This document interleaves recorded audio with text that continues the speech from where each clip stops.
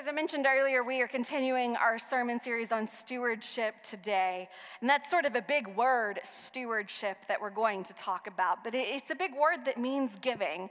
Last week, as I was out of town, you had the wonderful privilege of hearing from my sister in Christ and our wonderful pastor, Reagan Gilliland, who talked to us about the first piece of our mission statement that says to love God.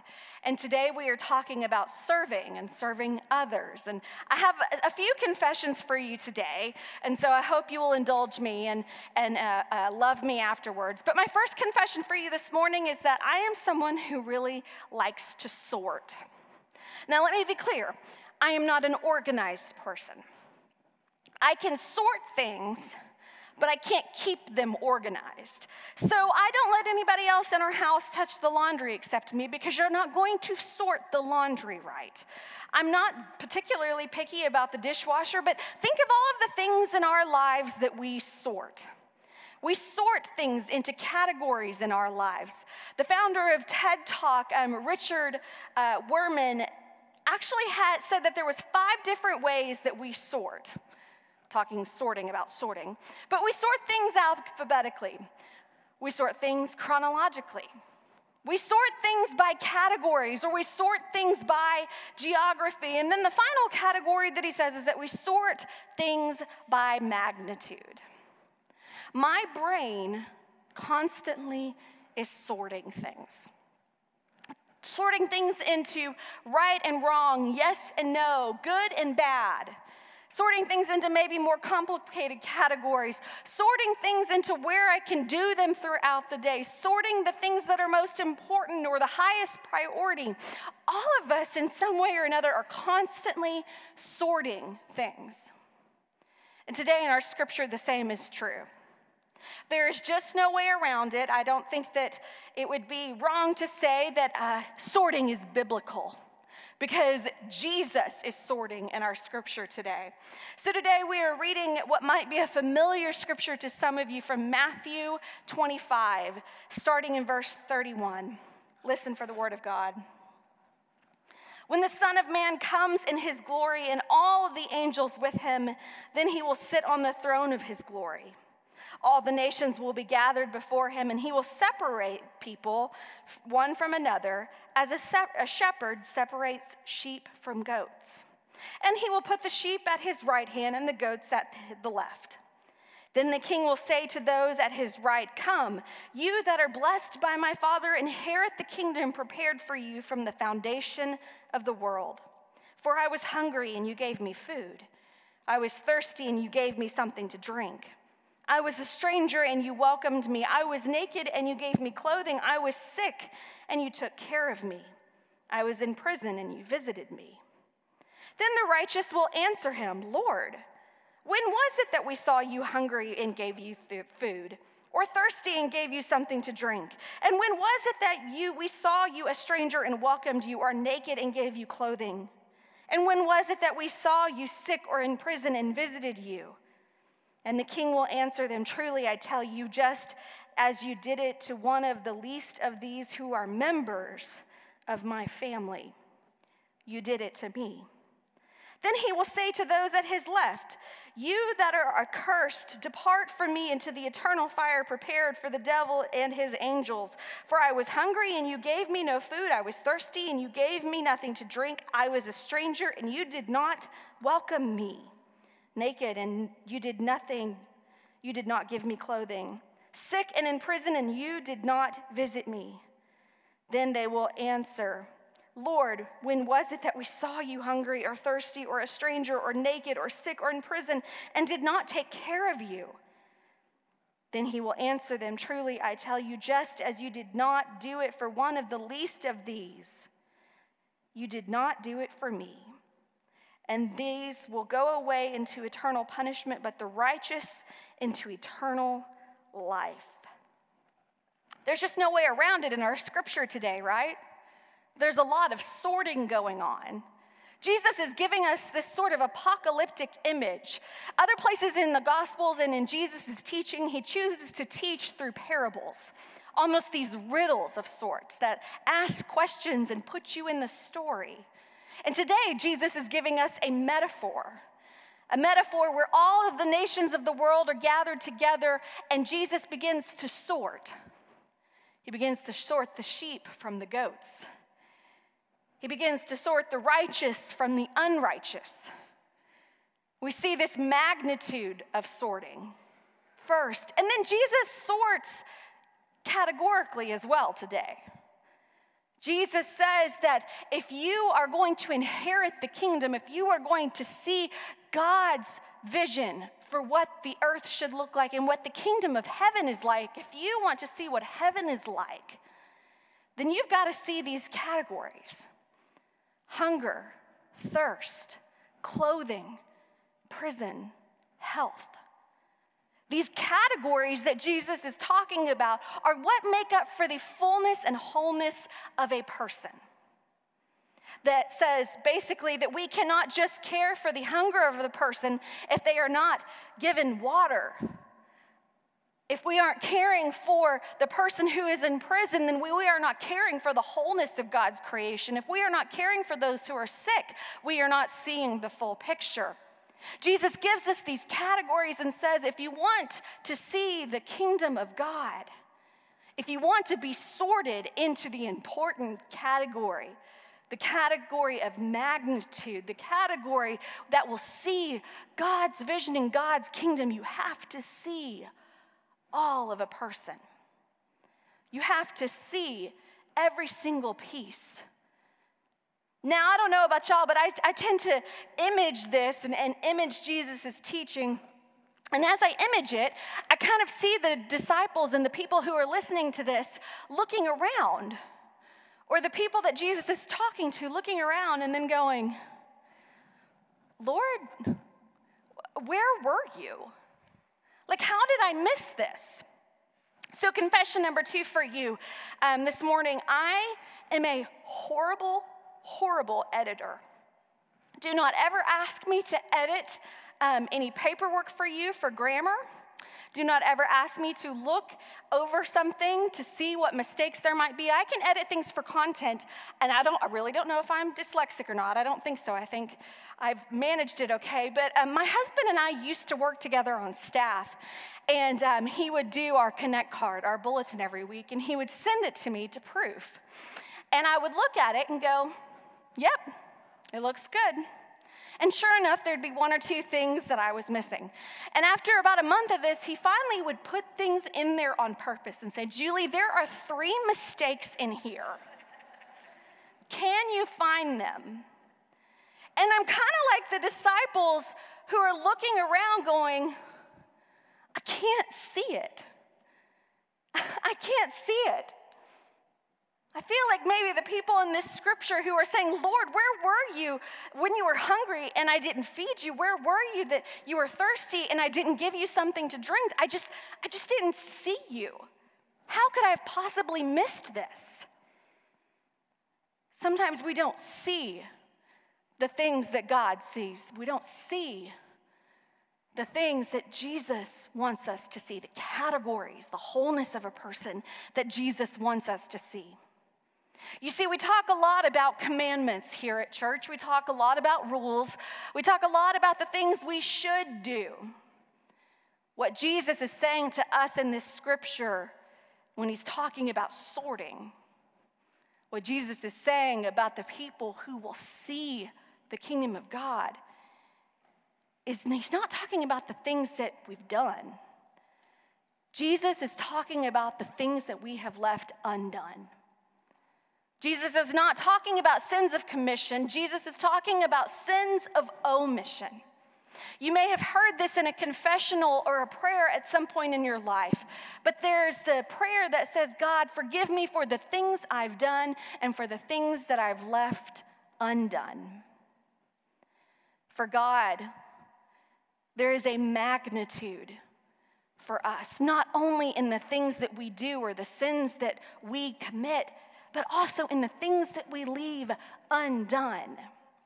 And Jesus is pointing to us again today about the things that we miss, the things that we forget or don't see or do see and choose not to do anything about. God, forgive us for the things that we have left undone, for the people that we have seen but we haven't seen fully, for the struggles that we see but we walk away from. Friends, this is a challenging scripture. And the more I read it this week, and the more I realized what Jesus was asking of us, to care for each and every individual person and the wholeness of that person, all the parts that make us and dignify us as human beings. Jesus is asking us to do all of that. And I find this incredibly challenging.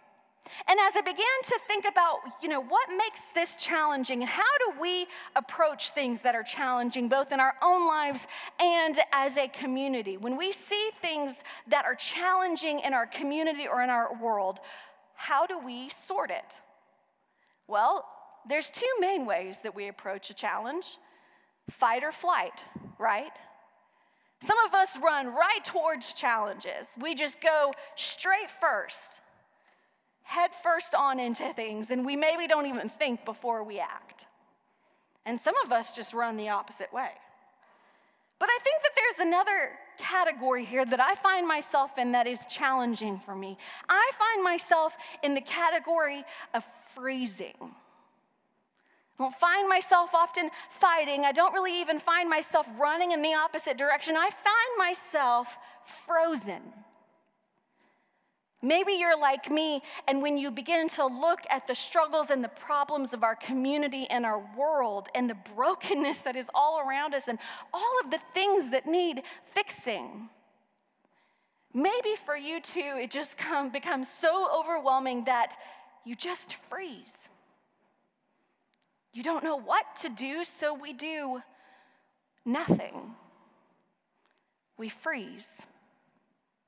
Maybe the biggest issue and repercussion of our freezing is that it makes us apathetic. When we choose to do nothing, as Jesus is pointing to in this scripture today, those sins of omission, the things that we leave undone, what it begins to look like and what our actions begin to say about us is that we are apathetic, that we just don't care. Now take that notion and apply it to the church. If our response to the challenges we see facing our community and our world as a church cause us to freeze up because we are so overwhelmed by them, what does it look like when you see an apathetic church? Apathy means that we lose the very definition of what it means to be the church. When we freeze up as a church and do nothing, we cease to be the church. We are instead, at best, a nice group of people who like Jesus and think Jesus' teachings are pretty cool. And at worst, we become just a social club. In the Old Testament, in Psalms 100, there is this famous verse that says, "Worship the Lord with gladness." And then other translations you might notice will say, "Serve the Lord with gladness." So which is it? Is it worship the Lord with gladness or serve the Lord with gladness? In the Hebrew word there for worship and serve, they mean the same thing. We cannot worship God without serving. When we are serving, we are worshiping. The church is who God has called us to be when we are doing both of those things. When we do not disconnect serving our neighbor, seeing our community, being about and acting upon the needs of our community and the brokenness of the world, that is worshiping God. That is why it is an essential part of the mission of this church. Because you cannot love God without serving others. We cannot follow Jesus fully in the way that Jesus has called us to in discipleship if we are not serving others. Seeing the fullness, it's challenging. It's challenging. The task that God has called us to is not one that is easy. It is not one that I can say that I do well every single day, and it is why I need the church. I need a place like this where I can come back and be reminded once again and challenged once again and encouraged once again to open my eyes, to get out of that place of frozenness and to act once again, to see Jesus and the people around me once again. So confession number 3 for you today. I am a person with anxiety. I have had different moments in my life. This has a point, by the way. I promise I'm not just telling you all of my deep, dark secrets that are in my journal. I am a person that has had different traumas in my life that has caused anxiety. So like when James went into the hospital when he was just over a year old, I had post-traumatic stress from that and found myself having panic attacks. Now, I didn't know that they were panic attacks at the time because on the outside, I looked just like this. I could sit and just like this and say to you, I'm having a panic attack. Because what was happening on the inside was my hands would begin to tingle and my face began to tingle. And it wasn't until a doctor said to me, oh, you're not breathing, that I realized that that's what was going on. So I began to do a lot of work with a counselor and therapist that I've been with for many years to really talk through, okay, so when you're having these panic attacks, what do? Because then as soon as I began to realize that that's what they were, well, then that made the anxiety worse, right? And when I would begin to have a panic attack, I would freeze up.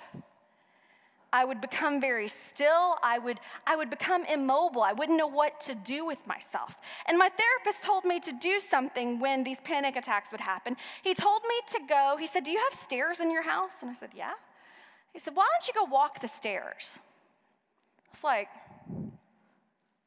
this isn't the time for exercise.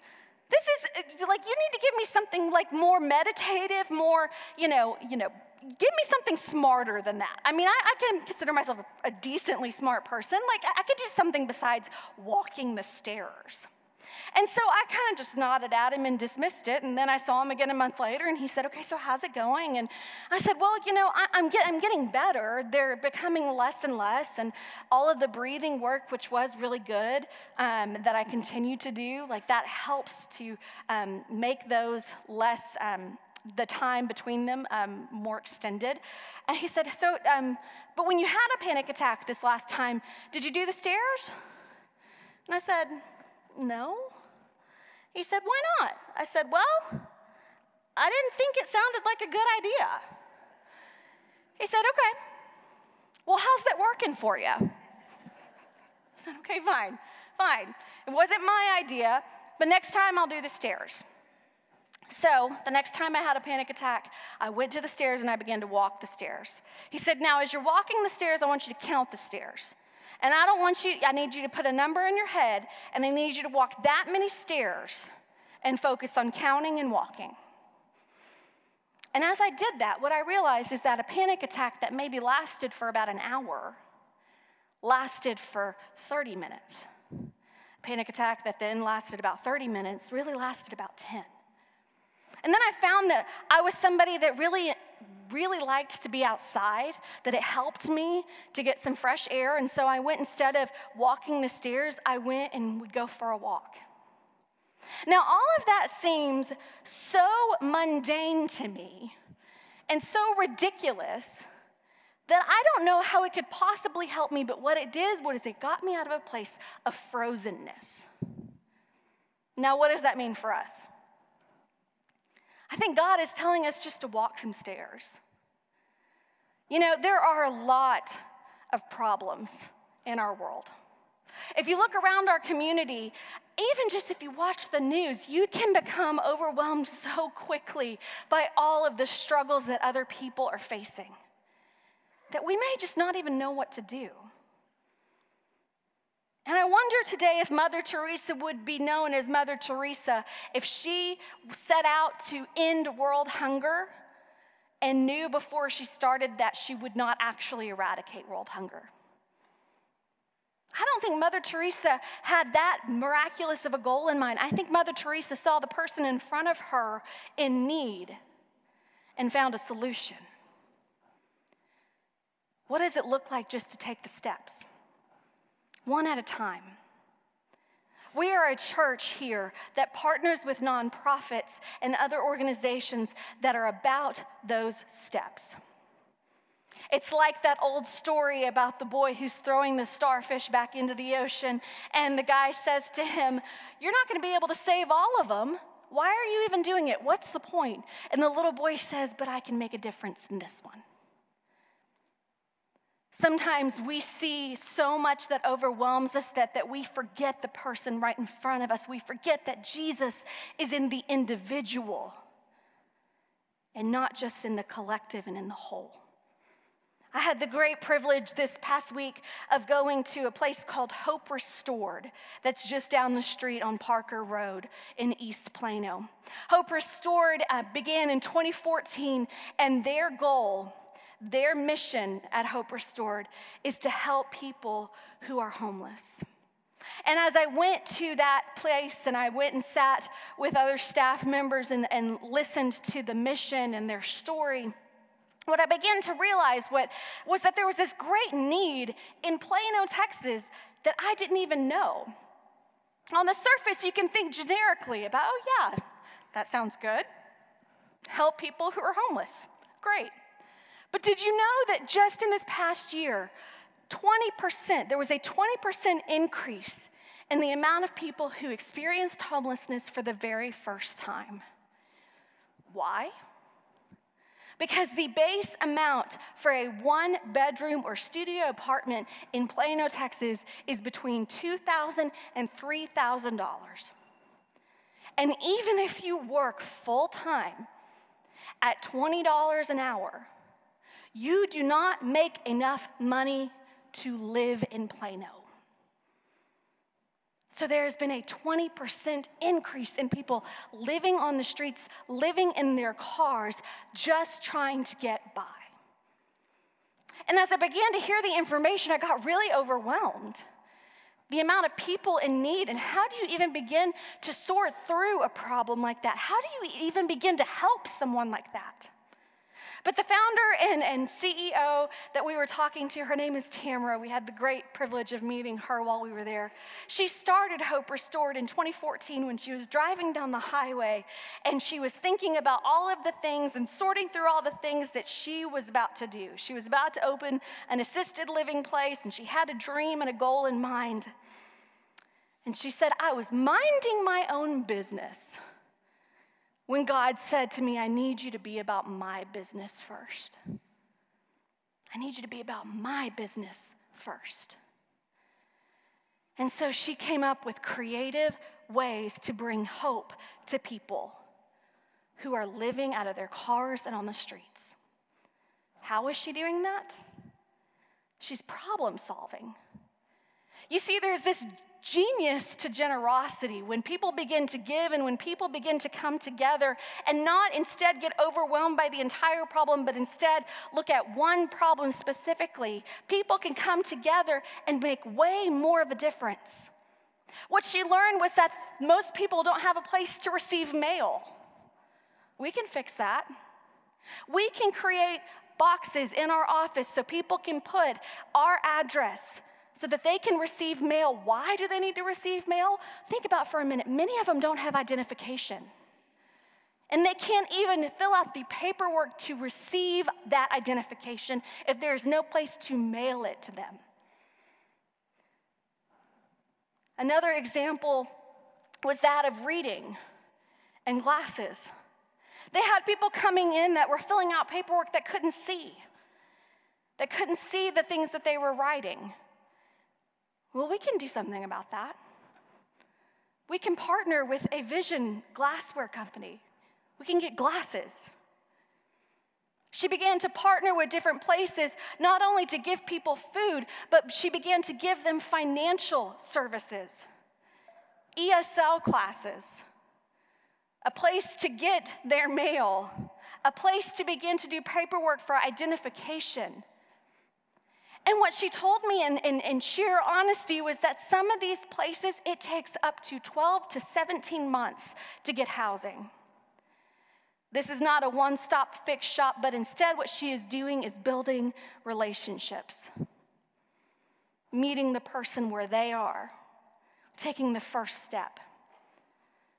And what she said was, when people walk up, I can't do anything to fix their homeless situation if they are hungry. So we have bags of food for them. She said, I can't do anything to fix this homeless situation if people walk in and they are with their children and they're thirsty. So we have water for them. We have a clothing store for them so that they can have new shoes because they've been out in this heat this summer walking the pavement and there's holes in their shoes. What Hope Restored does is build relationships that build a family. And that shows God's love. That dignifies the wholeness of a person. I'm so grateful to get to talk to you about Hope Restored today, because the reason we went over there is because they're a partner of this church. They are a ministry that this church supports. We are supporting them today, in fact. The hygiene kits that you see right outside these doors to assemble for them are going to Hope Restored to meet the basic needs for someone who walks in with a great deal of problems, but we start with step one.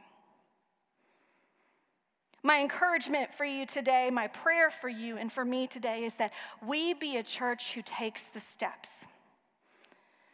That we don't simply freeze up and get overwhelmed and do nothing, but instead we look at the person right in front of us and we see Jesus. We see where God is calling us next. We see where God is asking us to be part of something. I believe that the church is at its best not when we come up with things on our own or when we do things that we think are great, but instead when we partner with people who are already doing really good work. Hope Restored is one of those places that is doing really good work. It is because of the mission of this church, and it is because of your generosity that places like Hope Restored can be about the work of our community. I encourage you today to go to our website, cumc.com/serve. You'll see a lot of options of some places where you can serve. Take a step and pick one. Today, maybe just go out in the hall and assemble a hygiene pack. You do not have to eradicate or end world hunger today, but maybe take a first step. Because that is how we see the generosity that God has given to us and the generosity that God is calling us to be about. I want us to be that church. I'm grateful to be part of a church because I get to see the numbers. I get to see where our operating budget and our money goes. And I am grateful to be part of a church and be able to say to you with confidence that I am giving and you are giving to a church that is not just giving money to a facility, but instead your gifts and your giving are facilitating the mission of loving God, serving others, and transforming lives.